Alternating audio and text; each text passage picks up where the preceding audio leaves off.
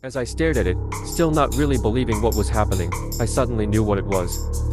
I got this vision, I don't know what else to call it, of this hierarchy of beings, from archangels on high to demons down below. And I somehow knew that the thing didn't belong to any of those levels. It wasn't from around here, it didn't belong here at all. And as that sank in, that what was happening was more real than real and that the thing could snuff me out of this life and any life hereafter, my hair went completely white. At least, that's the moment I think it happened, looking back. My hair was black, but now it's stark white. And then I wasn't in the room anymore.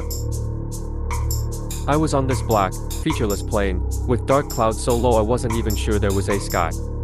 Before me was this skyscraper-like building, except it didn't have any windows. It looked like it was made of some dark metal, iron. The door was open and this faint light came from inside. I was in a trance, watching myself walk toward it. No, that's not it. It was more like a part of me chose to go in, but it was a part of me I didn't know, a part that knew better and didn't ask permission from the rest that normally made the decisions. The idiot rest of me that got me into that mess in the first place. The inside looked like a torture chamber or dungeon, except bizarrely clean and, well, shining.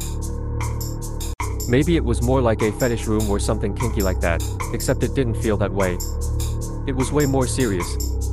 There were chains and manacles on a wall, and dried blood all around them. In the wall itself, carved into the metal for Christ's sake, were names.